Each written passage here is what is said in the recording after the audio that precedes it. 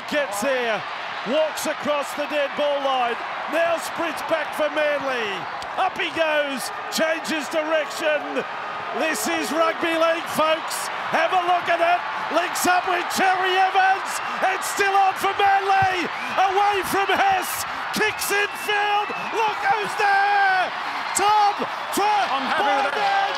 Big chase there. My goodness. Hello and welcome to the SC Playbook Podcast, proudly brought to you by Pat and George from Mortgage Choice SCW. I'm your host, Tim Williams. Big edition of the show today, the second episode of the podcast for the 2023 pre-season.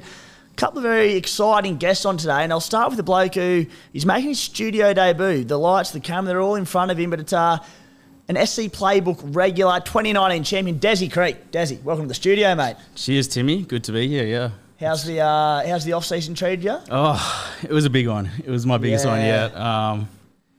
Probably been drinking a bit too much, so you're going to get a bit of a half-drunk Des today. But that's all right, mate. It's okay. Yeah. We expect nothing less, Desi, so it's good to have you here, mate. And also with us, very special guest to the SC Playbook podcast. I suppose you'd nearly call him my old boss just about. It's the initial, the OG guru of NRL Supercoach, Tommy Sangster. Tommy, how are you? Great to be here, Tim. Good to be on, man.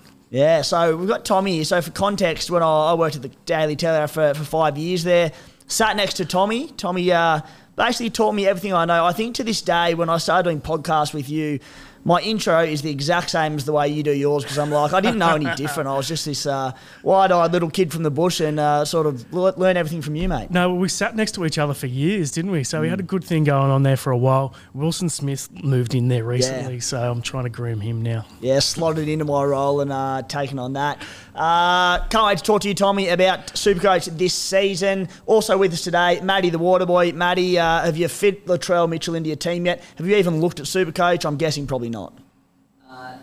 No, I haven't looked at it yet, but I'll definitely be getting Latrell in there. And I came in my South shirt today, and I think that will make up a majority of my team this year. The Bunnies, I have a feeling, have an early bye this season, and there's not a chance you're going to be prepared for it. You're going to have about 9 Bunnies in your team. You're going to get to that week, see that you've got 4 players on the field and stop playing. To be honest, I actually probably would rather not go South, because when I'm watching South play, I'd rather just worry about the team instead of like, oh, fuck, if I'm playing the Roosters and Manu scores and Teddy scores, I got Teddy or something, like, oh, at least I got him in my team. I don't want to think like that. So maybe I'll just avoid South altogether and just completely wipe it from my mind. And then the other 7 games, I can focus on Supercoach. Mate, I think we can all get that. I did that for the last 10 rounds of last season with Joe Tapani for the Raiders, and watching him just carve up and not own him, just going, you know, as a Raiders fan, you're stoked, but just part of you is so, it hurts that little bit. Anyway, on today's show, we're going to chat to Tommy about Supercoach this season, the changes that have come up in the game, a little bit of his history in Supercoach, getting into the first of our squad previews for the season. Today we do the Panthers, the Raiders, the Seagulls and the Dragons, before ripping into a few listener questions to wrap it up. SC Playbook, what's in store for 2023? Touched on it last week, but we are live on YouTube, obviously from the Bloke in a Bar studio, so go to SC Playbook on YouTube and subscribe to the channel. You can obviously watch the show there. On that channel, we'll also have clips from the Bloke in a Bar podcast, clips from Beers and Break-Evens with the Rugby League Guru. Also on TikTok this season, the first of our articles are on site at scplaybook.com.au. You can also, for any AFL fans out there, go and follow SC Playbook AFL. The boys over there doing some great stuff, replicating the NRL side of the website. Guys, also a last thing, the sponsorship opportunity this season. If you did want to get on board with SC Playbook this season, flick us an email at supercoachplaybook@gmail.com, Supercoach, all one word, to chat a little bit more about that in detail about what we have to offer. Tommy, let's get into you, mate. And the first thing I want to know, I got a lot of questions coming about you and your history in Supercoach. And the first one, how did you land the Supercoach gig over at News Corp? Fair while ago now. It was a long time ago, yeah. I was a cricket player playing grade cricket in Sydney with guys like Trent Copeland, who a lot of the Supercoach players will know, Moses Henriquez, those sort of fellas. And I was playing cricket and got a job covering the Ashes for the 05-06 series, which is the one that Australia won. Australia won at 5-0. It was the whitewash. Did you go over for it? No, it was in Australia. Oh, was he? Of course. Yeah, so I was just doing live coverage for that. And always wanted to be a cricket reporter. And then you know what it's like at the Telegraph. You get sucked into the rugby league vortex when you're there. So I ended up switching over to rugby league, won our Supercoach League in the first year, and so it all went from there. But back in those days, I was a cricketer. I was a wicket keeper who batted number 11. So I was one of those cricketers, like an old school 1910s, 1920s guy who just got picked on glove work alone. Yeah, oh, mate, there's still a few of them going around. Coming off Supercoach Big Bash, there's a few blokes that are still in there that, they'll open up the battle bat at 3 or 4. Let's call them Harry Nielsen, who you pick every year for some reason on the double and then remember that he can't bat and he's there for his glove work. Mate, I actually played a game of cricket with you down at Bradman Oval one year, a News Corp game, and you took the gloves off for a few overs and took about 5 for 5. No, it wasn't even 5 for 5. It was about 5 for 2 in about 3 overs. I got 3 for none off 9 balls to win us the game. I do remember that, but you got a 50 and probably 2 wickets, 3 wickets. I was hoping you were going to plug that, mate. That's what I was leading to. You were man of the match in that game. There was some stiff opposition, wasn't it? It was pretty much just the Williams and Sangster show down there at Bradman Oval. Mate, and early on in Supercoach, you had, in your early days of it, you had a bit of a bumper year, hey? Big overall finish? I got the highest I finished, I think, is 92nd pretty early on, and then I've just been gradually going down since then. I claim that it's because there's so much good information out there that everyone knows too much. People are stealing your good stuff, putting it in their own teams. It gets boring for you. You have to go pods, and it just goes all downhill from there, mate. That's what I'm claiming. Mate. Also, so how have you found it being the face of Supercoach over the years? So you're obviously, and we'll get to the trolls in a minute, but every time anything happens in Supercoach, it's straight to Tom Sangster on Twitter and commenting about him and it's his fault and this and that. It's good fun because people think that I have this amazing amount of power to change scores during the games and unicorn points and all this sort of stuff. It's not like that at all. It's honestly not like that at all. You convinced, Timmy? I'm not convinced. I do love that people think that I can change this stuff. Yeah, I haven't been convinced for 10 years, but I mean, the ranks, people just need to look at your ranks and go clearly he's not getting too much of a hand. Early sting. Nah, mate, as I said, I've learned everything I know from you. And so that's the thing. I love watching it unfold. Obviously, I copped, not the direct messages, but I saw them when I worked there and had to deal with a few of the issues around Supercoach. And to be honest, there was very few of them, but it's so funny. As Desi said, the unicorn points are the funniest ones. It's when they say that. And Cam Smith comes to mind back in the day when he was the king of the unicorn points. And every time he'd get them in the final updates, it was just, Sangster obviously captained him this week. And there's some serious conspiracy theorists out there, that's for sure. Not just in Supercoach, but around the world. Yeah. And but yeah, I mean, they're the loudest voice. Yeah. But most people are great.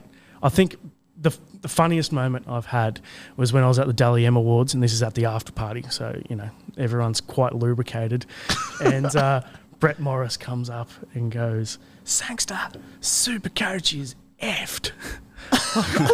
What? It's like, you need to get wingers more points. Did he really? Wingers, the wingers are getting dudded here. That's so BMOs. So that's probably he's the funnest troll I've ever had. When did BMOS retire? Was it like 2020 or 20? He went on for a while. Yeah, this is a long. I'm talking like probably still at the Dragons. I reckon. Yeah, because in the modern day of Supercoach, where like outside backs have been benefited in the scoring, there's been the high scores, particularly that 2021 year with the blowout score lines. Tommy Trbojevic averaged like 140. BMOS on the wing for the Roosters that year would have had a field day. 100%. He would have benefited a lot recently.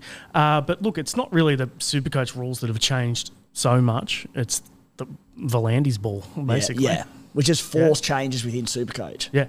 And mate, you'd have to have a thick skin, a genuinely thick skin to do your job at times. As you said, it is a real minority, like the voice is the loudest in the minority on social media and that sort of thing. But, mate, you cop some grief for absolute ridiculous, absurd reasons. How have you found that over the years? Oh, it's fine. Like, people face-to-face, if you go out to the pub or, like, at a restaurant or whatever, people are absolutely fine. But then when you've got people behind the keyboard on social media, then it's a whole nother story. But they'd never say that stuff to you face-to-face. So, no, it's fine. So they pay you well enough, that's what you're saying. No, it's fine. Like, it's just part of what happens. When you cop an insult from a bloke with his picture's Tom Trbojevic and he's got some fake name, that sounds like Desi. I was about to say, like Desi Hasler. Like, you sort of sit there and go, you know what, if you're going to give it to me, warranted, but like, use your real name. Yeah, exactly. And mate, Supercoach this season, no major change. Sorry, one major change, and it's around the bye and origin period. So obviously we've got 3 major bye rounds this season with the Dolphins in the competition.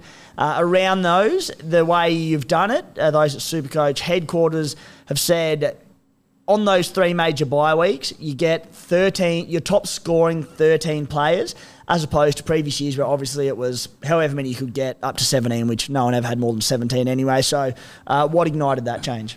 Well, it's all about getting people playing for longer. Obviously, hardcore players are always involved in going hard in those bye rounds, but the stats show that there's a massive drop-off with casual players over those rounds, and particularly head-to-head players as well, where they'll essentially just throw that round. So we want to get people more engaged, essentially. So best 13 instead of best 17.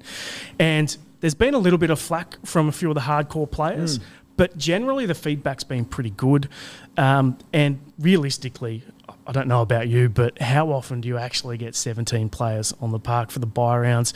And it's going to be harder again this year because you actually have a bye every round with the Dolphins being in the uneven number of teams. So the response has actually been pretty good. And it's created a bit of a buzz around Supercoach. We're 60% ahead for sign-ups. So awesome. On this rate, we're going to have 200,000 people playing this year, which is not going to happen. It's going to drop off at some stage. Just another 50K but it's been a strong trying to beat. And I'm with you, mate. I don't think it's going to be, we spoke about it on last week's podcast, but as big a change as we think it's going to be. And as you said, because there's 3 major buy-ins to contend with this year as opposed to the 2, plus those 1 week buys in between every single round, like if you're getting more than 13, you're doing really well. And I think it's easy for us hardcore coaches, and sorry to rattle on about what I spoke on last week's podcast, but to get too involved in what's the best for the elite coaches, like surely the best thing for the game and for the hardcore players for the game is to get more people involved and to avoid those zombie teams for the whole season. Desi, what's your take on it? Do you think the game's going to change much as a result? I don't think so. No, I was listening to you boys talk about it last week. I totally agreed. I just don't see it being as big a deal as people think. I think the way they've done it is pretty spot on. You can't do much more. We're adding a team. There's got to be a change. I think this is the best way to do it. It's been going on in AFL for a long time and a lot of other fantasy sports as well. So we're pretty happy with the change. And look, there are some hardcores out there who are not that into it. They want to make the game as hard as possible. But at the end of the day, we've got to think about the masses as well as the hardcores as well. No, I'm all for it, mate. I'm like, the hardcore players might drop just a handful of ranks on average per season as a result of it being slightly easier. As I said, I honestly think there's still a lot of benefit for the hardcore players to navigate those buy rounds, but it's not going to be too dramatic and it's not going to make much of a difference. But people will stay involved for the longevity of it. Very good, mate. So, guys, also the SC Playbook subscription package, of course, available this season. The NRL package, $40 to sign up. The full package for our NRL, AFL and Big Bash content is $50 for the entire season, for 12 months, I should say. That gives you access to our additional premium articles every single week on the website, access to our WhatsApp groups, one for the subscribers and contributors to chat, give feedback around teams, and another for the contributors only, where you get to see our last-minute trade plans, our discussions that we have, tactics, all that sort of thing. WhatsApp this season has communities. It's a bit better than what it had last year. It's an update to the application, so you can have threads and that sort of thing. So jump in if you have subscribed, request access to it, and we'll get you into that one. I'll also be doing a Q&A each and every week of the season, a few through pre-season as well, a few of them via video or going to plan. Plenty more incoming this season. Head to the menu on site at scplaybook.com.au and find the subscribe tab there to do that. Fellas, let's get stuck into the first of our squad previews for the season. And we'll start with the defending champions, the Penrith Panthers. I've put my starting 17 for round 1 together, and it reads Dylan Edwards at fullback, Brian To'o, Sunia Turuva on the wing in place of Taylor May, who misses the first 2 weeks due to suspension from the World Cup, I believe it was. Stephen Crichton and Isaac Tungo at centre, Jerome Luai, Nathan Cleary in the halves, Moses Leota, James Fisher-Harris up front with Isaiah Yeo at lock, Liam Martin with new recruit Luke Garner in the back row, on the edges I should say, Mitch Kenny at 9, he replaces obviously Api Coruscant there, Sonny Luke, the new name on the bench in the hooking rotation there, along with Spencer Leniu, Scott Sorensen and Matt Eisenhuth. Draw the first 10 rounds of the season. The article's on site, but I've done a brief little summary on that of who they play. First 5 rounds, I've rated their draw a 3 out of 10 in terms of 1 being the most difficult. So a tough start to the year. Desi, I'll start with you, mate. Brian To'o, $624K. He's a bloke locked into my starting side for now. Not as popular as I thought he was. I think he's about 20% on the official Supercoach website. What's your take on him? I'm going to get him for sure.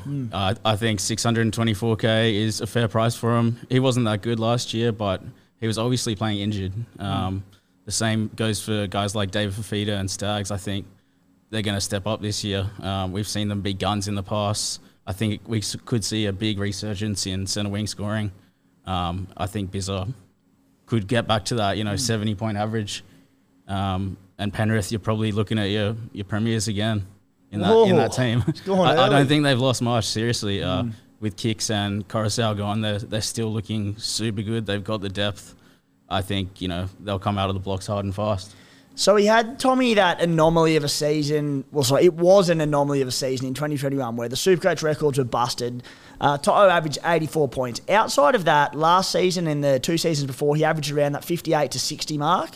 So coming off 2 back-to-back, obviously, premierships, is there a case to say that that was an outlier, that 84-point season, or is he a bloke that you're keen on for round 1? Look, I think that season was an outlier. We can all agree there were a lot of guys who just went well in that season. Having said that, he's a guy I'm considering. It just depends how much money you want to spend at centre wing and how many cheapies come along in that position, because a lot of good cheapies generally do come along in that spot. I could make a case for 1 expensive centre winger, maybe 2, and then see what happens from there. But if the cheapies come along in there, then I'm going to have to cut someone, and Tuo could be that guy. I don't know where he's going to play. Is it going to be the right? Is it going to be the left? If he's on the left, does like Viliami Kikau is obviously a good ball-playing guy out on that edge. Is Luke Garner going to do the same and set up tries for him as well? A lot of question marks for me. He's certainly not locked into my team, but he's a guy I'm considering. And the makeup of this Penrith outfit this year, it's how key a man Viliami Kikau was to that entire side and their structure, we're about to find out, because I suspect Luke Garner comes in and starts on the left edge. There's a bit of chat that it might be Hosking, there's a bit of chat that it might be Scott Sorensen, but I think Garner's ready-made to come in there. Toto may start the first 2 rounds on Taylor May's wing on the left, and then when May comes back, he moves back to the right. Last year we would have said on the left, definitely a better spot to be, because Kikau used to run that sweep line out the back of Tungo, who'd run that decoy, and they just carved up. So that takes me to the next bloke, and it is Isaac Tungo, a bloke that Guru's really keen on as a pod early in the season at 627k. Now, the logic, we've sort of had a bit of chat about that on Beers and Break-Evens, and is that Kikau used to run the sweep out wide, whereas Luke Garner is a hard line running. He'll run a hard line off Jerome Luai, which should, in theory, drawing the defenders, open up the space out wide for Tungo, and I suppose the left edge winger as well. Is Tungo someone you'd be keen on, Desi? Because, I could be wrong, but I suspect maybe he starts in a fair bit of pod range. And the other one, touching on that structure and no Kikau, is that because maybe Liam Martin becomes arguably the more dominant edge back rower in the team, does that right edge of Nathan Cleary start seeing more ball? So where do you sit on Isaac Tungo? Yeah, I just don't think you can have him at... He's more expensive than Bizza. It's a bit ridiculous. He's just not as tried and tested. He's had 1 good season. It was a very good season, undoubtedly. But can he replicate it? He's probably a bit too expensive to start with for mine. I think, as Sangster said, there's going to be cheapies around. You don't want to pay 400k extra for someone like Tungo, who's going to probably average 60 at best. He's one that I'm happy to... The talent's obviously there, where he could come out and just blitz it. His base was 34 last season, and we thought that he wasn't getting a lot of ball. So if he gets more ball on the edge... Tommy, can you make a case for him?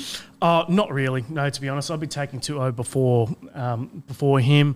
Second-year syndrome is a real thing, and it all depends on how many cheapies come along at centre wing, and then your whole balance of your team basically hinges on that, because you can spend a bit of money there, but if the cheapies come along, then you've got to fill that position with a lot of them as well.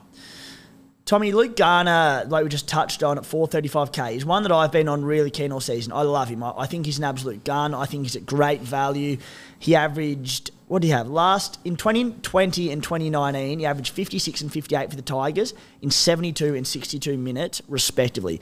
He's priced on a 41-point average in 66 minutes for the Tigers last season. He now moves to arguably the best attacking edge in the NRL or thereabouts. I only see upside there. I put this article up during the week, and there was a bit of flack a few very valid questions that people saying they thought maybe Scotty Sorensen would get the role. People were saying, Zach Hosking from the Broncos might get the role. I think it's Garner's 80-minute role, or at least sort of 65. How do you see it playing out? That's the issue. Does he go straight into an 80-minute role, or does he just stay at the same minutes as he had at the Tigers? Either way, I can't see him regressing at all. I think he will improve. It's just a matter of how much he's going to improve. Will he be one of the buys of the year? There's a chance he could be. I certainly don't think he's going to let you down. He's in my team for now.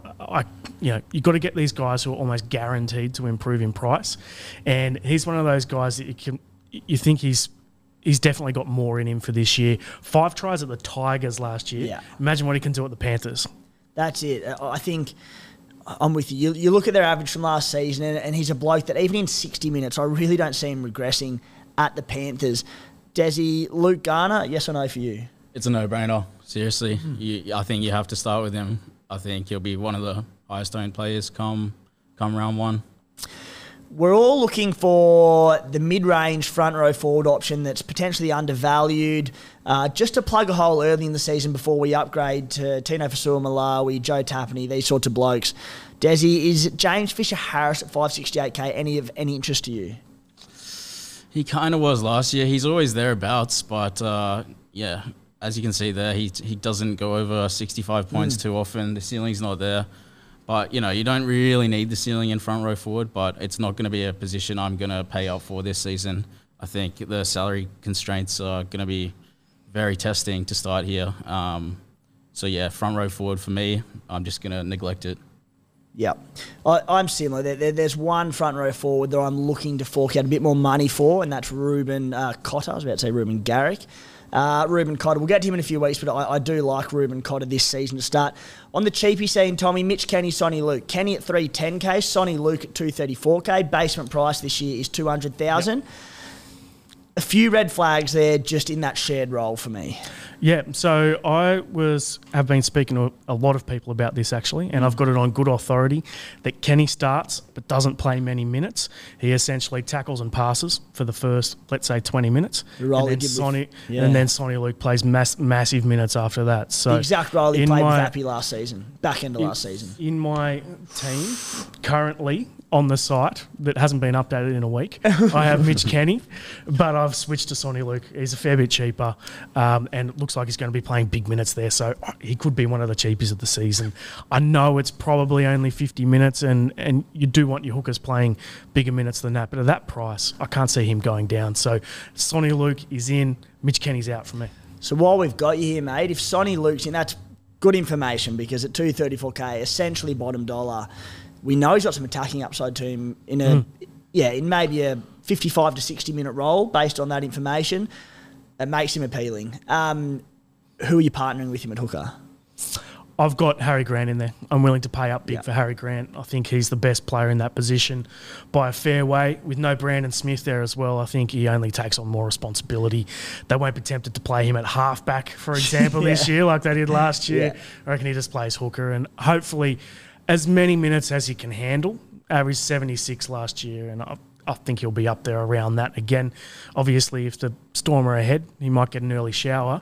But if the Storm are ahead, he's probably got 2 or 3 try assists as well. Yeah. And also, I suspect the Storm maybe not as... I know they didn't exactly kill it last year, but probably not as dominant this season. I'm Harry too. So happy to brush Brandon Smith. Yeah, Brandon Smith's not in for me. I'm not buying into the hype that much.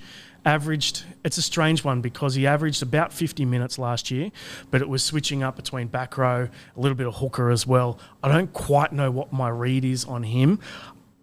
If we get good mail that he's going to play 80 minutes, then I'd be definitely keen on him. Not sure that's going to happen though. We'll have to see who's on the bench and what's going to happen there. But for me, I think you go the cheapie, Sonny Luke, and then just lock in your gun, Harry Grant, from the start of the year. Mate, I'll fully back you up in that you have a lot less say over at Supercoach HQ than everyone thinks you do. But if there's any power you've got there, can you get him dual Get him position back. for us? Mate, you know whose fault this was? Because I was on paternity leave when all this was going down. So Rob Sutherland did the positions. So hit him up on Twitter now. I'll put his phone number in the comments. Phone number in the comments. Hit up Rob Sutherland and Wilson Smith. They made that decision. Yeah, and Rob's...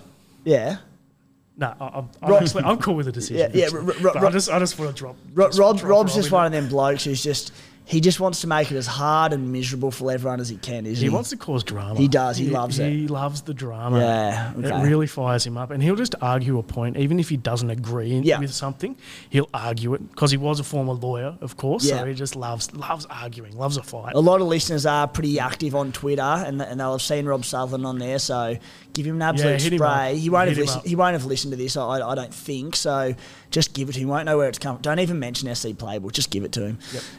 And Desi, the last one there, just quickly, Taruva on the wing.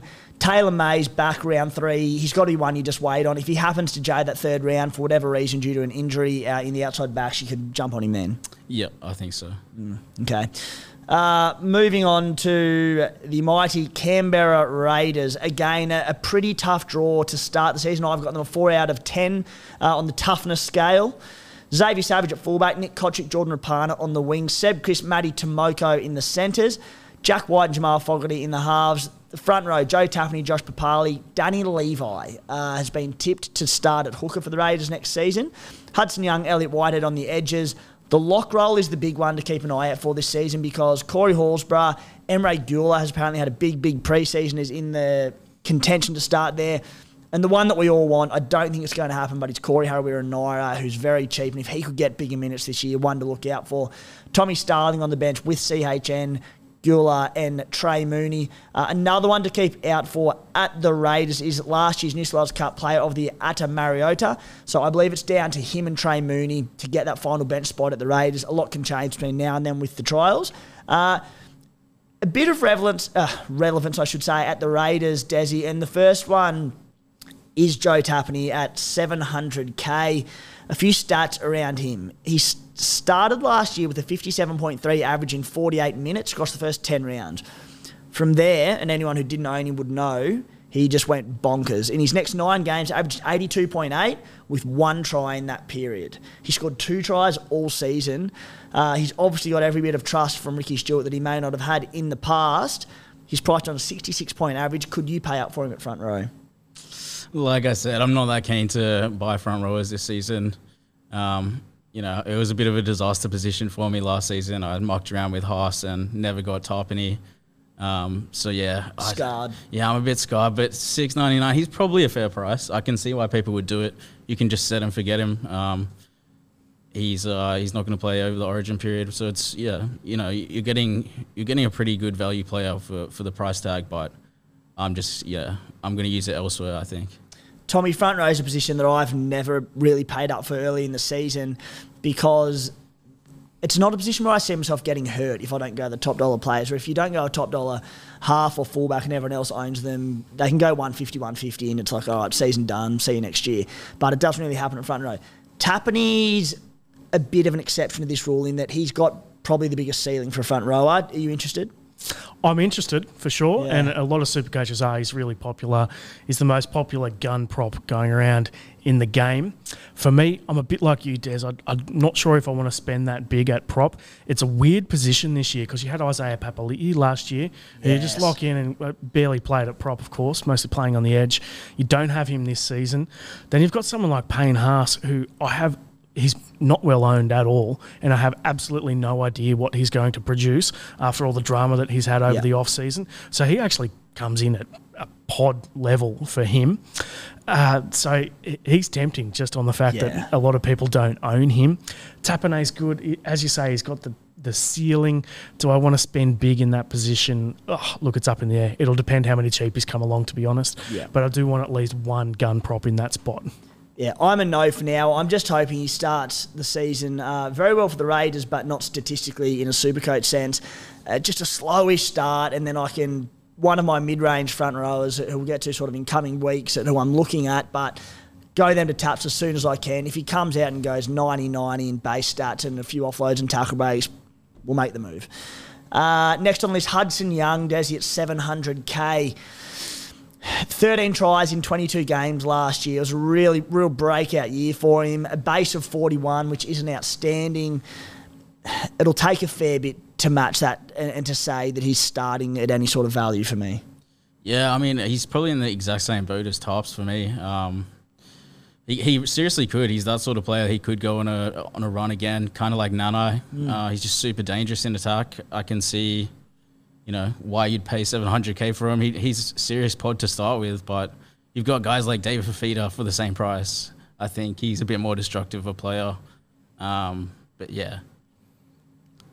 I can see why people would get him. Tommy, Hutto? Very, very expensive for me, given that he doesn't have the pedigree that a lot of guys do in that position. You got Cameron Murray and David Fafita, who's got massive upside. Sean Lane too. Like for relatively similar prices. So he's a pod. He's a pod, but he's not a guy I'm considering, to be honest. Yeah, I think you nailed just the pedigree there in guys like Sean Lane. In saying that, Sean Lane really busted out his Supercoach season last year, but Sean Lane, Angus Crichton, David Fafita, I suppose, to a lesser degree as well. But can he do it again? As a Raiders fan, I hope so. And if you want to go on him early as a pod, go for it, because there is a lot of upside to him. He's a gun, but just a lot of tries to back up. Mid-rangers, Jack Wyden, 551k. I wish I didn't have to say this each and every year, but Jack Wyden is the Darren Lockyer of the modern era of Supercoach. His ability doesn't translate to Supercoach scoring. The Raiders have a tough draw to start the season. The year he won the Daly Emmy, he averaged 58 points.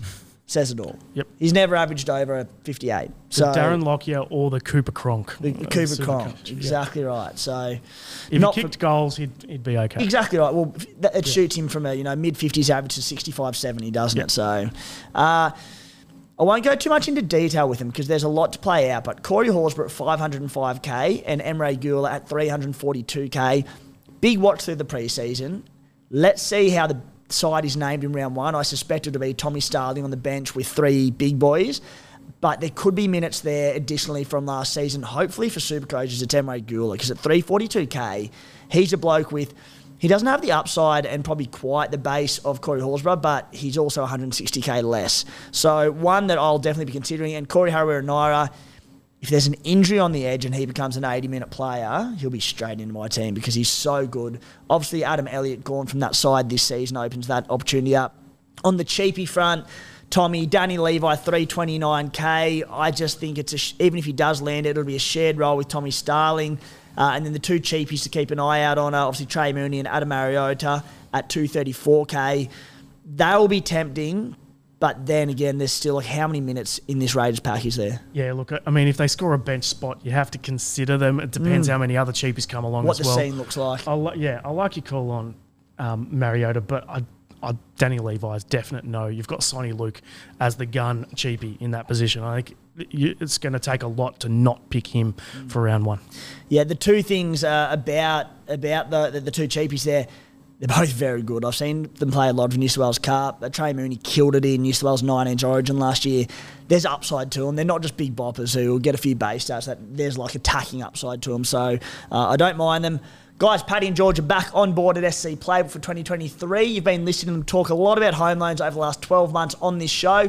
Most probably, you're sitting there thinking they're way off being in that position in life. That's irrelevant to them. So, the boys, they can get you a loan for pretty much anything you want. It doesn't have to be a house. If Santa brushed you for a PS5 this year, maybe the toolbox needs an upgrade, your boss is too stingy to chip in, Paddy and George can make the dream a reality. And the best part, I should say, no more sacrificing your avocados for 2-minute noodles, because the $129 fee is waived for the consult when you mention SC Playbook. Absolute bargain. It's better than a bargain. It's free. The loans are quick and easy with the money dropping in your pocket within days.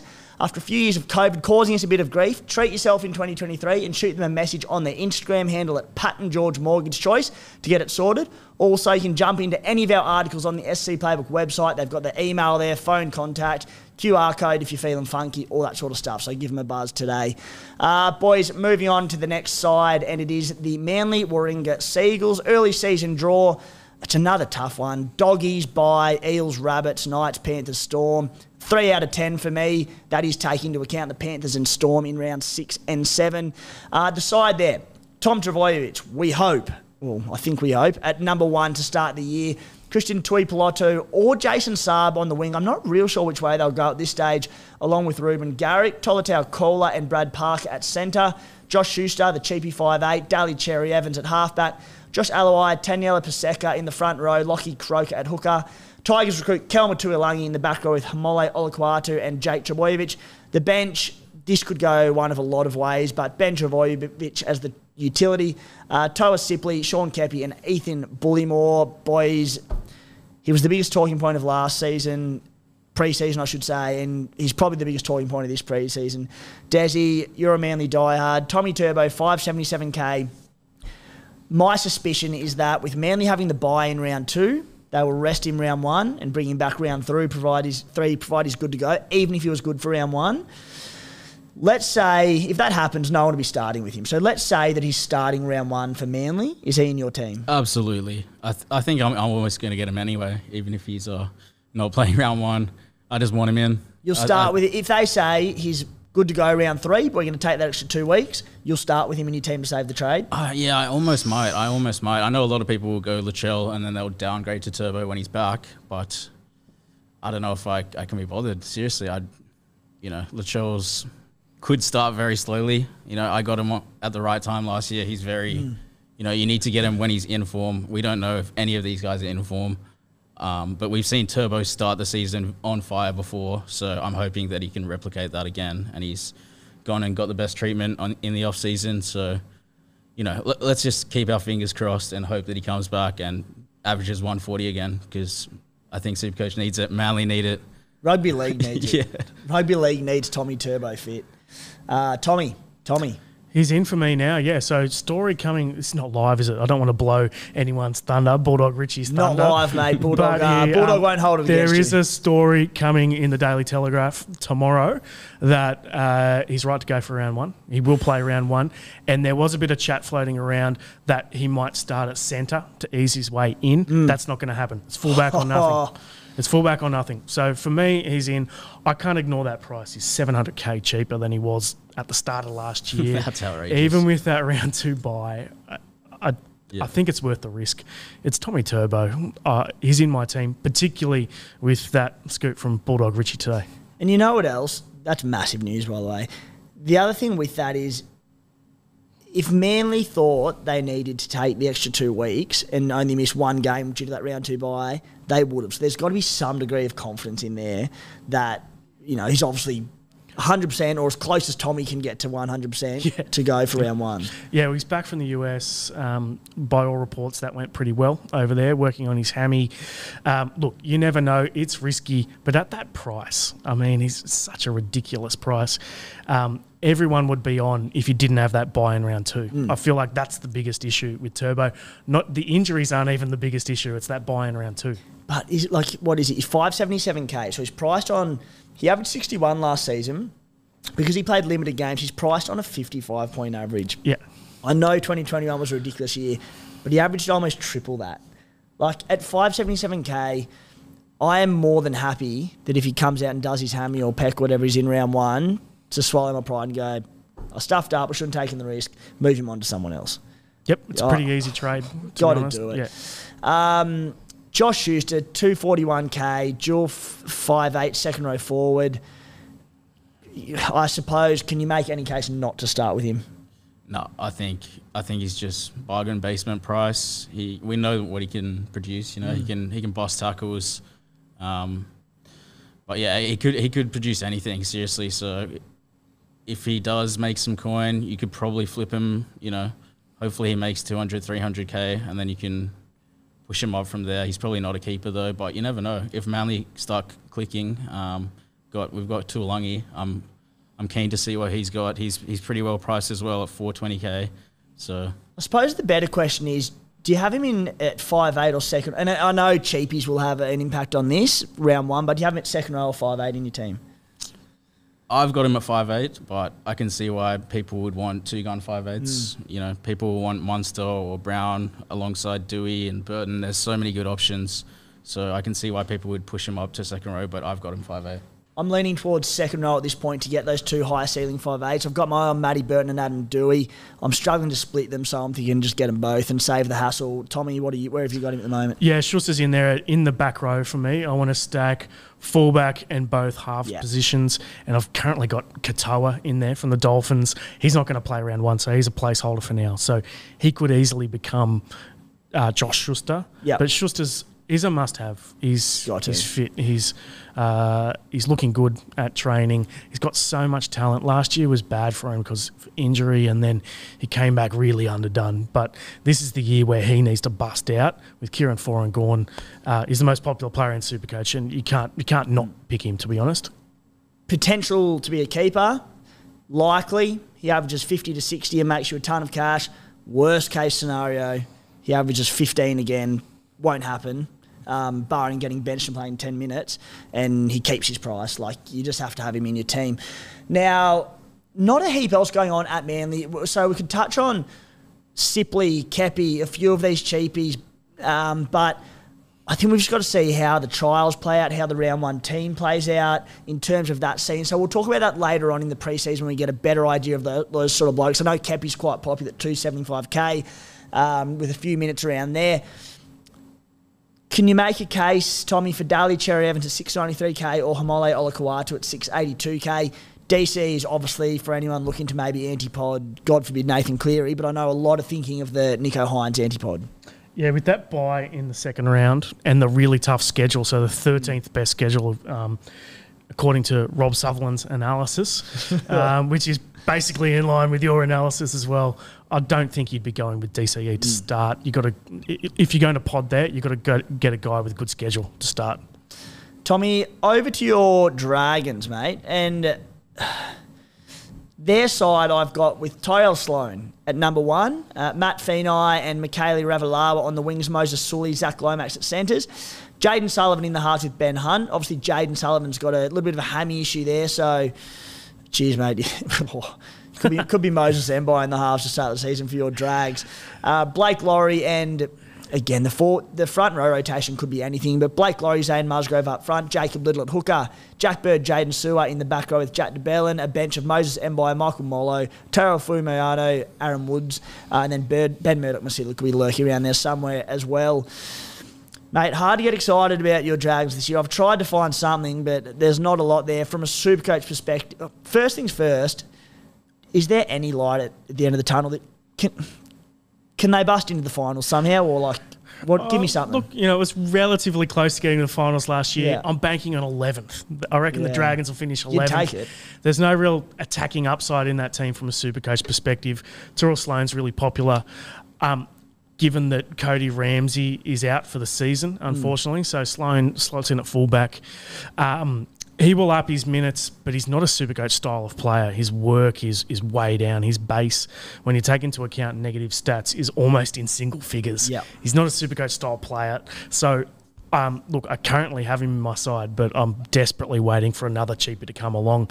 And then there's no other guys that tickle my fancy in that team at all, to be honest. Zach Lomax could be a guy who comes along at some stage. I'm certainly not going to start with him because I need to see how he's playing and whether he's got his head screwed on this season. But he's the sort of guy who could be at a decent price at some stage, and when he has a good run of games, get him in.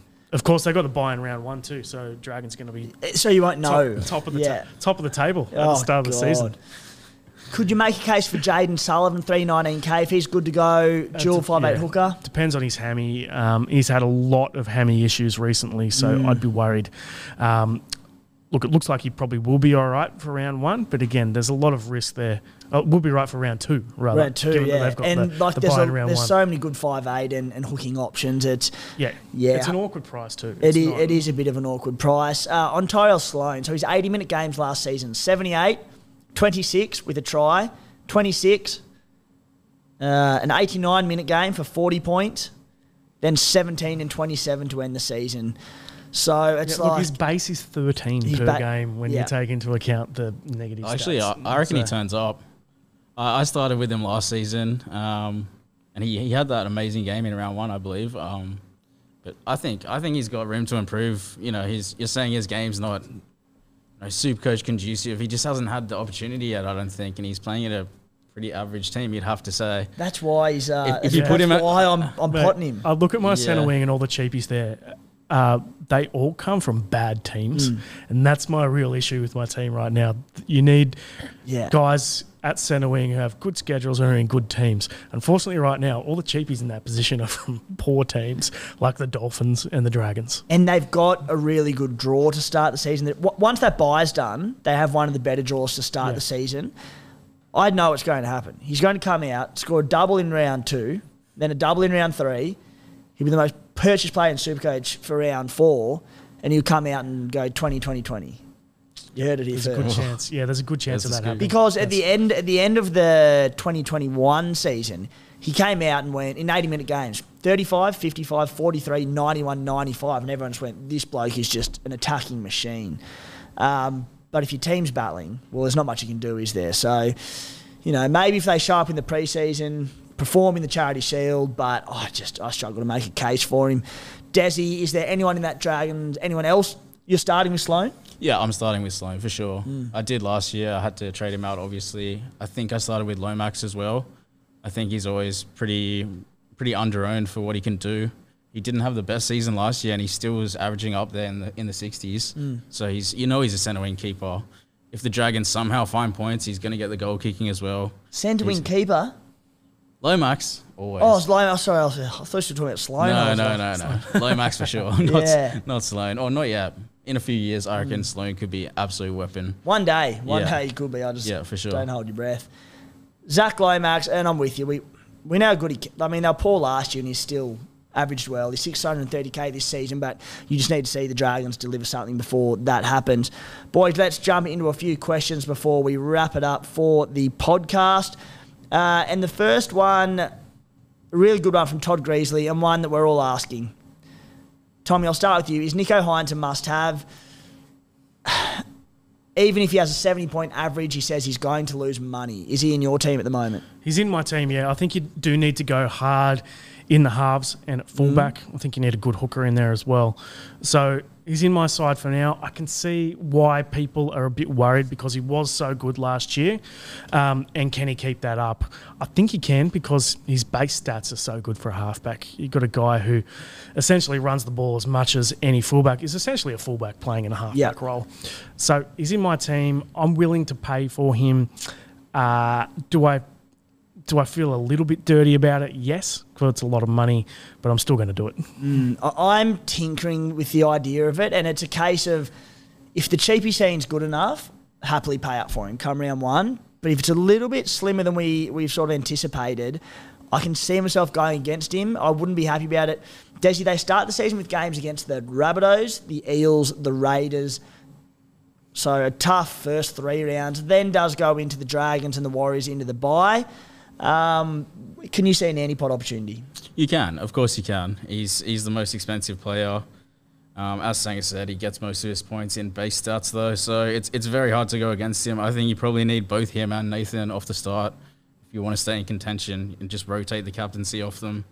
I can't see any fullbacks outscoring these 2 guys again. I seriously think they'll be the top 2 scoring guys in Supercoach. Yeah. A question from Dave Dawson. This is a big one for the preseason that a lot of people will ask. How much left in the cap before round 1 is good for Supercoach? Tommy, I'll start with you. And for starters, I don't think there's a right or wrong answer to it, but do you have a number that you sort of try and sit around? I mean, I've left a lot in there before, like a couple of 100K before, and then sometimes I'll spend my entire cap. Yeah. It just depends. It just depends whether cheapies come along, whether there are guys who you're thinking that you just want to take a look at in round 1 as well. It's all up in the air. Look, I can't give you a good answer for that one, to be honest. Desi, any? I squeeze every last cent I can into the team. Yep. I just figure there's no point leaving money on the bench off the start. It's good to have around the bye weeks. I think you need some money in the bank, but off the start, just spend it all on guys who are going to make the most money. It's that simple. Yep.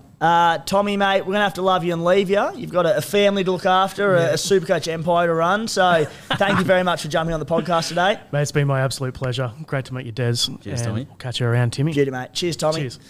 Desi, keep going. Just my quick thoughts on that one. Again, no right or wrong answer to it. I like to keep 50 to 100K in my bank just for that all-important round 2 trades, Yep. just to have a little bit to play around with, because I have been caught short in the past and gone, I only want to make one trade this round, but I don't have the 30K to do it. And I've sat there and gone, it's just burnt. It's burned in the back of my mind ever since. Just have a little bit in the cap.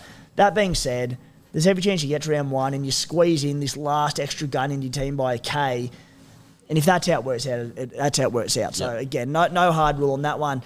Desi, Samuel Shembry asks, is Val Holmes worth his big price tag, considering their early draw?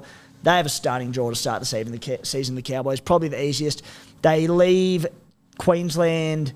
They don't leave Queensland until round 5, and I think they leave Queensland twice in the first 8 rounds. How much is he? 724K. Well, yeah, I think he probably is. He was one of the best centre wings last season. But you can get Bizza for 100K cheaper. I think that's what I'm going to do. But I could see why people pay up for Val with that draw. Will the Cowboys regress? They might. I don't think they're going to come second again, to be honest. You know, I wasn't their biggest fan last year, and I said they'd get smashed in the finals. They put up a good fight, but I can see why you would start with him. I won't be doing it. I'm going to hope that the Cowboys regress. And, you know, good luck to anyone on Cowboys players. Yeah, look, I think they regress as well, at least a little bit, not necessarily entirely, but starting the season against the Raiders, Broncos, Warriors, Titans, Dogs, Dolphins, Warriors, and Knights. Yeah, 6 of 8 in Queensland. This is where it's funny with Val. Last season, he had 4 tons, but he also had 8 scores under 50. 5 of those were under 41 points. But, geez, he can hurt you. Like, in that early round, I love what the Cowboys are doing up there. They seem like such a united club. They're so balanced on field. They haven't really lost... I don't know if they've lost anyone just about. Luciano Leilua, well, might be there. He's got some off-field things to sort out first, but... Like they should do well at very least through that first 8 rounds. You'd expect so. So yeah, he's probably going to be quite highly owned. You'd expect. So maybe that's your antipod on Val. But with that draw, it's very hard to back against him. He's going to be coming. Might have to just bite the bullet. He's going to be coming in and out of my team the entire preseason, and it's a lot of money to pay up, mate. What about from Kevin Miles? Reece Walsh, is he a smoky second fullback option for the first 8 weeks? Brisbane have a great run besides the first game. What are your thoughts on Reece? Smoky is the right word. I just don't think you could risk it on him. There's too many good fullbacks. Why would you get him when you can just get Turbo? Realistically, he's probably not gonna click that instantly at a new club. He might. You never know. Yeah, and I think Reece Walsh is going to just, he's probably had his breakout year, but I think he's going to be a star this season. Really? I do. I just think he loses the goal kicking to Adam Reynolds, and Brisbane is such a basket case at the moment. I just can't quite bring myself to do it. I think he's great value. I think there's upside to him, but Brisbane, I just can't trust what's going on up there. If they'd had It's a wild place. It's a wild place. I'd love to see it as New South Welshman. I just think if they'd had a drama-free off-season, I'd be like, you know what? We saw what they could do last year, but I just think not quite the risk for me. Stefano Udakamanu, another popular one. When we look at front row forward mid-rangers, he's borderline cheapy, Stefano, to start the season. Pretty popular. He's in my side at the moment. I'm not convinced, but... he could just be a little plug there early on. The Tigers obviously recruited well in the pack. Do you have him in your side at the moment? I do. But yeah, obviously you'd rather Isaiah Papali'i and John Bateman, but I just don't think you could probably get those guys yet. People will probably start with them, but it's so hard to pass up IPAP every single year. He's worth the 830K. He's just so consistent. Are you tempted by IPAP? I seriously am. Yeah, I think the back row. I don't think he's At a new club. I don't think he's gonna regress at all. He's just a monster. You get him the ball, he runs over people. That's what he does. It doesn't matter what shirt he's wearing. I mean, we had the same conversation last year, and no one started with him due to the price, and he killed us, and we were all scrambling. It's gonna be the exact same scenario. He's not gonna go up or down in price. I'd say he just stays at that 800K all year. But he's going from Parramatta to the Tigers. Yeah, but he just runs over people. It's like the Tigers will be better. They will be. They've got Bateman. They've got IPAP. They've got some guys who can tackle. They're not going to be weak on the edges. They're not going to leak points. You can't run over people when he's sitting in his in-goal all game waiting for conversions. I don't know. Yeah. I think, Stefano's the man from Right. the Tigers. 30 points per game average in 33 minutes last season, 52 points per game in 45 the year before, in 2021. In that season, he had 6 tries, which I look at it two ways. Part of me goes, all right, was that an inflated average? Another part of me goes, there's a decent enough ceiling to this bloke because he can score tries. What got Pete? He was quite cheap coming off injury to start 2021. I think I may have started with him, and actually I can't remember what happened, but 2022 I should say. In 2021, the final 8 games, he averaged 66 points per game. There were 3 tries in that time, and that's where everyone just went, oh, we've got a future Supercoach front row star in there. So there's a case for him, and at the price, he looks pretty good to me, mate. We'll go with 1 or 2 more questions before we wrap things up. Oh, Steve Green, how is the Spy dealing with the 3,000% increase in attention now that he's been unmasked? Well, the answer, Steve, is the Spy's brushed us tonight. He had his posse or something. Someone recognised him in the street during the week and he said, I'm too good for you guys and don't have time for the podcast. So he's off partying in the eastern suburbs, probably with Matty Ryan, I don't know. But he might be too good for us these days, the Spy, after the unveiling. No, he'll be back next week, the big fella. So I was jealous of that unveiling. You know, I was going to bring in my Sonnies today, but people already know what I look like. well, mate, you're a poker player from way back, so you would have been ready to go. For sure. And the last one from Matty Broom. Thoughts on Murata Niokora at $419K to start the season? An interesting one, mate. Obviously, the Warriors there. Now, moving to the Warriors, we expect him probably to play on an edge. Should be an increase in minutes. Is there any love for you? So, the issue for me, he's never averaged over 44 points per game, or at least not the last 4 or 5 years. He averaged 58 minutes in 2021. And averaged 41 points in that time. That was in a stronger side.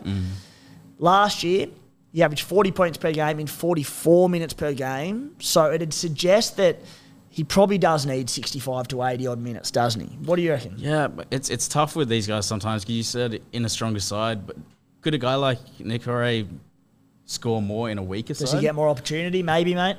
Maybe. Does he make more tackles? Does his base stats go up because he's in a worse side? It could be the case. You never know. But I've personally never been a big fan of him. He's never been on my Supercoach radar at all. Look, he's a gun. I suppose the one thing in his favour, I'm just trying to.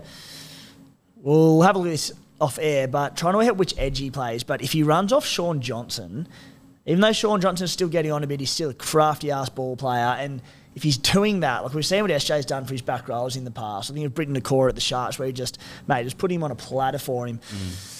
Not for me at this stage. If we get confirmation of a 65 to 80 minute role pre-season on SJ's edge, I'll consider it. But not for now, mate. Desi, let's wrap that one up for today. Thanks for your debut in the studio. Not too bad. My pleasure. Thanks for cracking out the SC Playbook war chest and flying me down here. Yeah, well, mate, don't get people too excited. We had a $50 flight from Byron Bay, but we haven't booked the one back yet, so we'll see what that costs because you might be walking, mate. That's right for the SC Playbook pre-season episode 2. Thanks, guys, for tuning in.